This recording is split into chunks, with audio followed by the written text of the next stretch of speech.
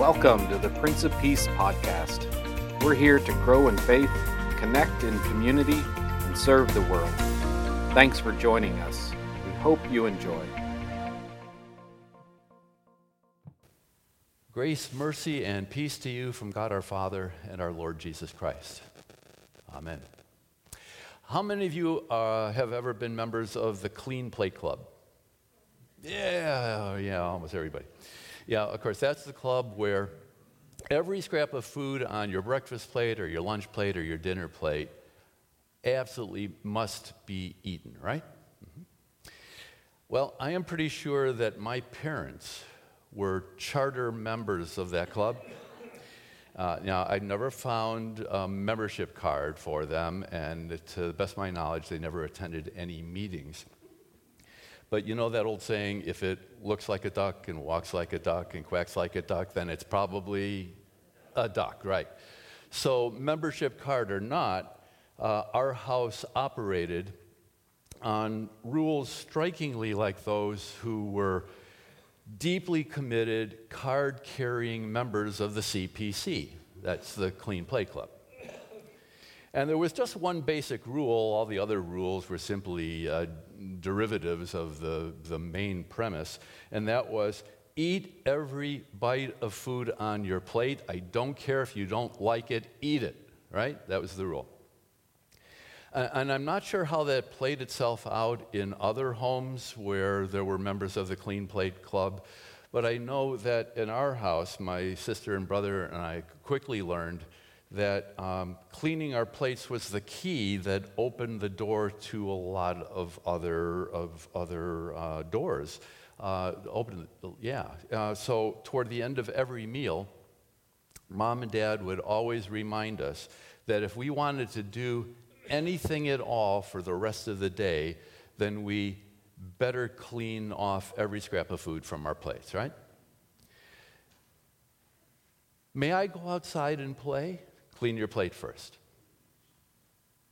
May I please go and watch some television? Clean your plate first. May I go to the restroom? Clean your plate first.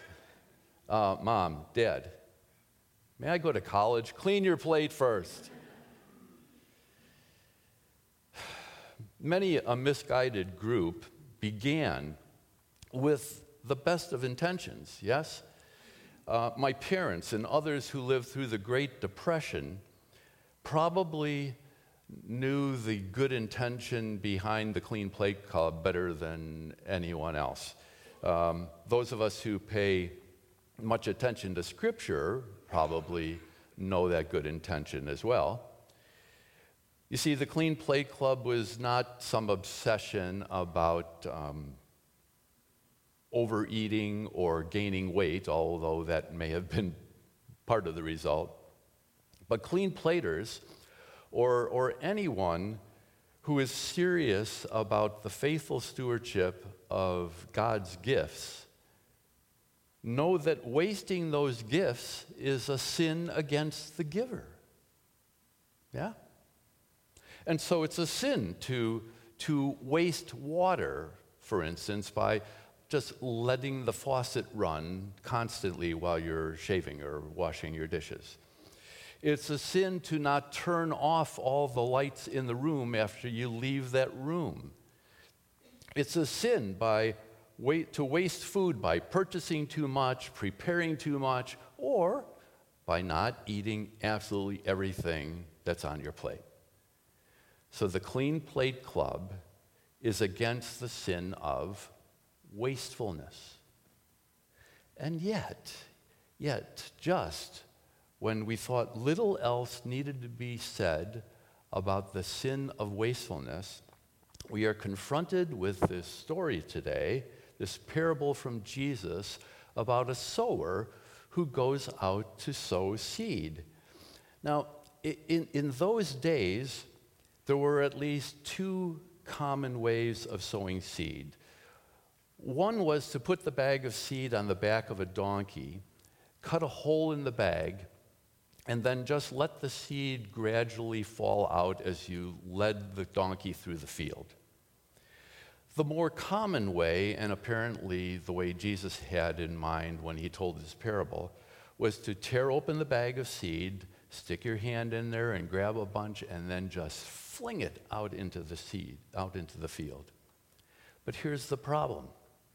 Flinging seed like that is not a very precise way of sowing seed, right? In fact, it was kind of reckless. We might even call it wasteful. Yeah, that's exactly what it was. It was wasteful. Read the account again.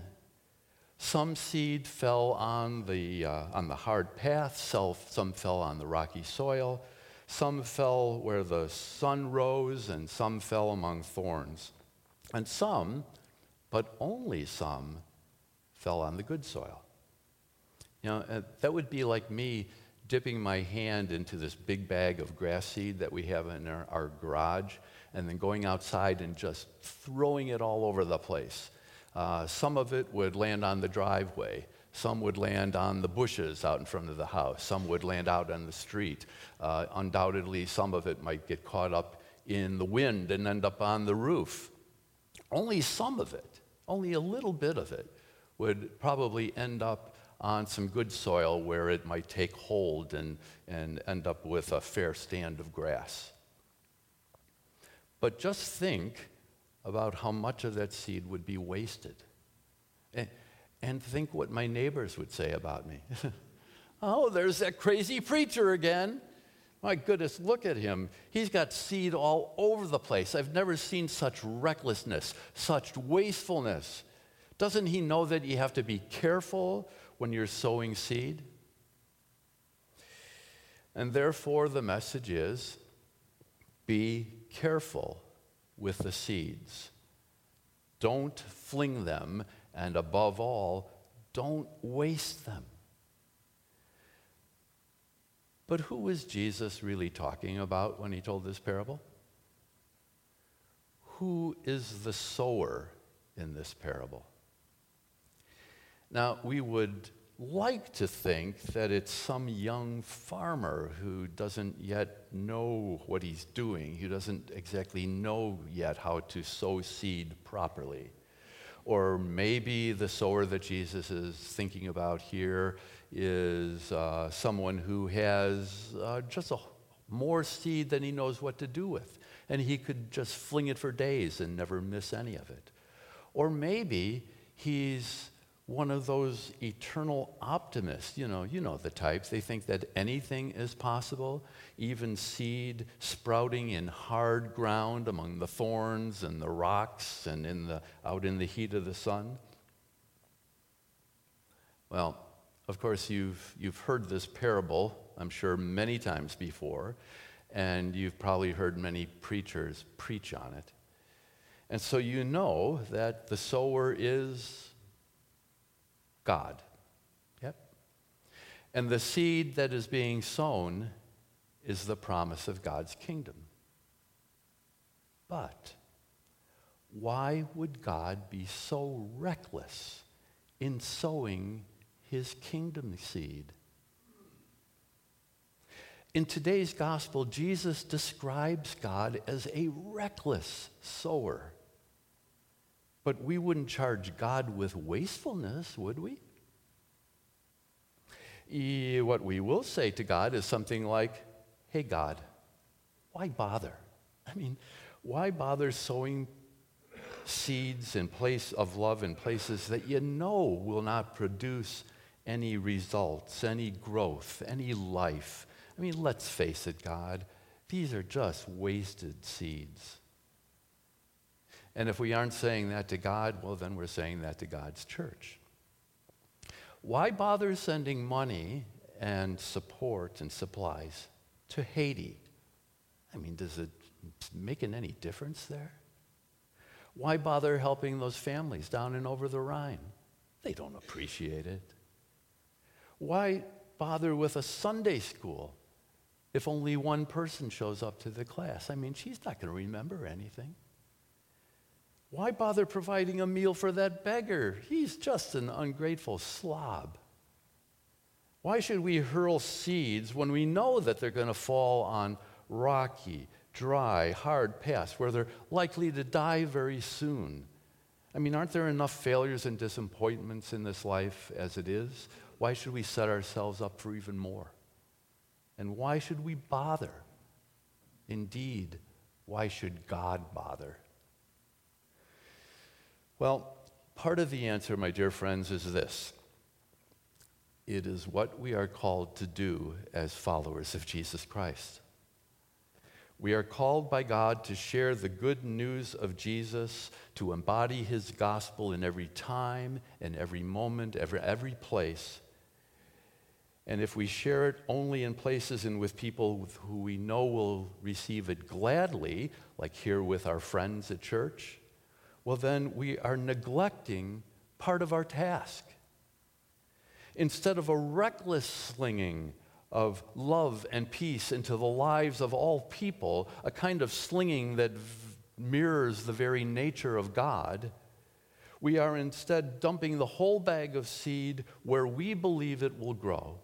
And in doing so, we are the ones who are choosing who the worthy people are, those who are worthy of receiving and hearing this gospel. But God does not work like that, does he? God gives life to all. He offers life to all. Here's another part of the answer. I would like you to look around at the other people here, and those of you at home, maybe if there's more than one of you there, look at each other. Now, I know you don't really want to do this, but you need to turn around and look at everybody in the face. Just look at one another, at the people around you. And realize as you're looking that their lives are filled with hurt and brokenness just like yours are.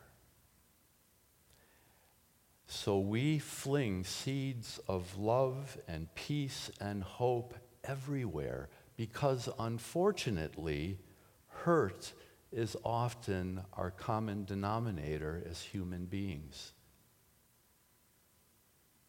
Why bother to sow seeds in the face of failure or even likely failure?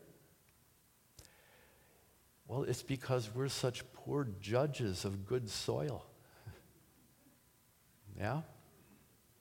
You know, it was not all that long ago that First Presbyterian Church in Lexington, Kentucky, a church of some prominence, called a Princeton Seminary graduate to be their new senior pastor. The name of that pastor was Jeb Stuart Magruder. And if that name is familiar to you, it's because he was involved in President Nixon's Watergate scandal, and he ended up spending several years in jail because of his involvement. Now, surely, along the way, people must have asked why God would continue to sow seeds in the lives of crooks like Jeb Stuart Magruder. It was also not too long ago that questions like these were being asked. Why does God continue to sow seeds of peace in places like East Germany? Or why does God continue to sow seeds of justice in places like South Africa? Or why does God continue to sow seeds of hope in the United States, where we spend 2 out of every $5 to make weapons whose primary function is to destroy God's creation? After all, as we may think, spending time and effort to fling seeds of the gospel among such rocky, thorny, hard-hearted people like those is just a waste of our time and our resources. Had it been left to us in our judgment of soil, we might not have bothered. But of course, then there would have been no reunification of Germany. And there would have been no strides against apartheid in South Africa. And there would have been no urgency to control nuclear weapons in our country and elsewhere around the world. And there would have been no lives redeemed for ministry. Our congregation's purpose is to live and love like Jesus. Thank you. If you look at the homepage of our website, it will state there that living and loving like Jesus is not always easy to do. Yeah, of course, we know that all too well.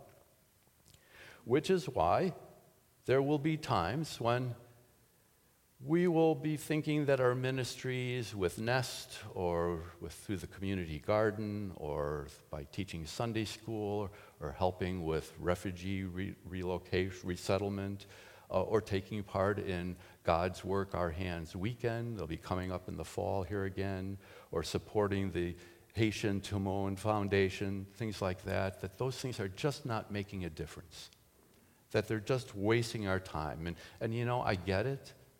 I've been there too in my time, in my ministry. But who knows?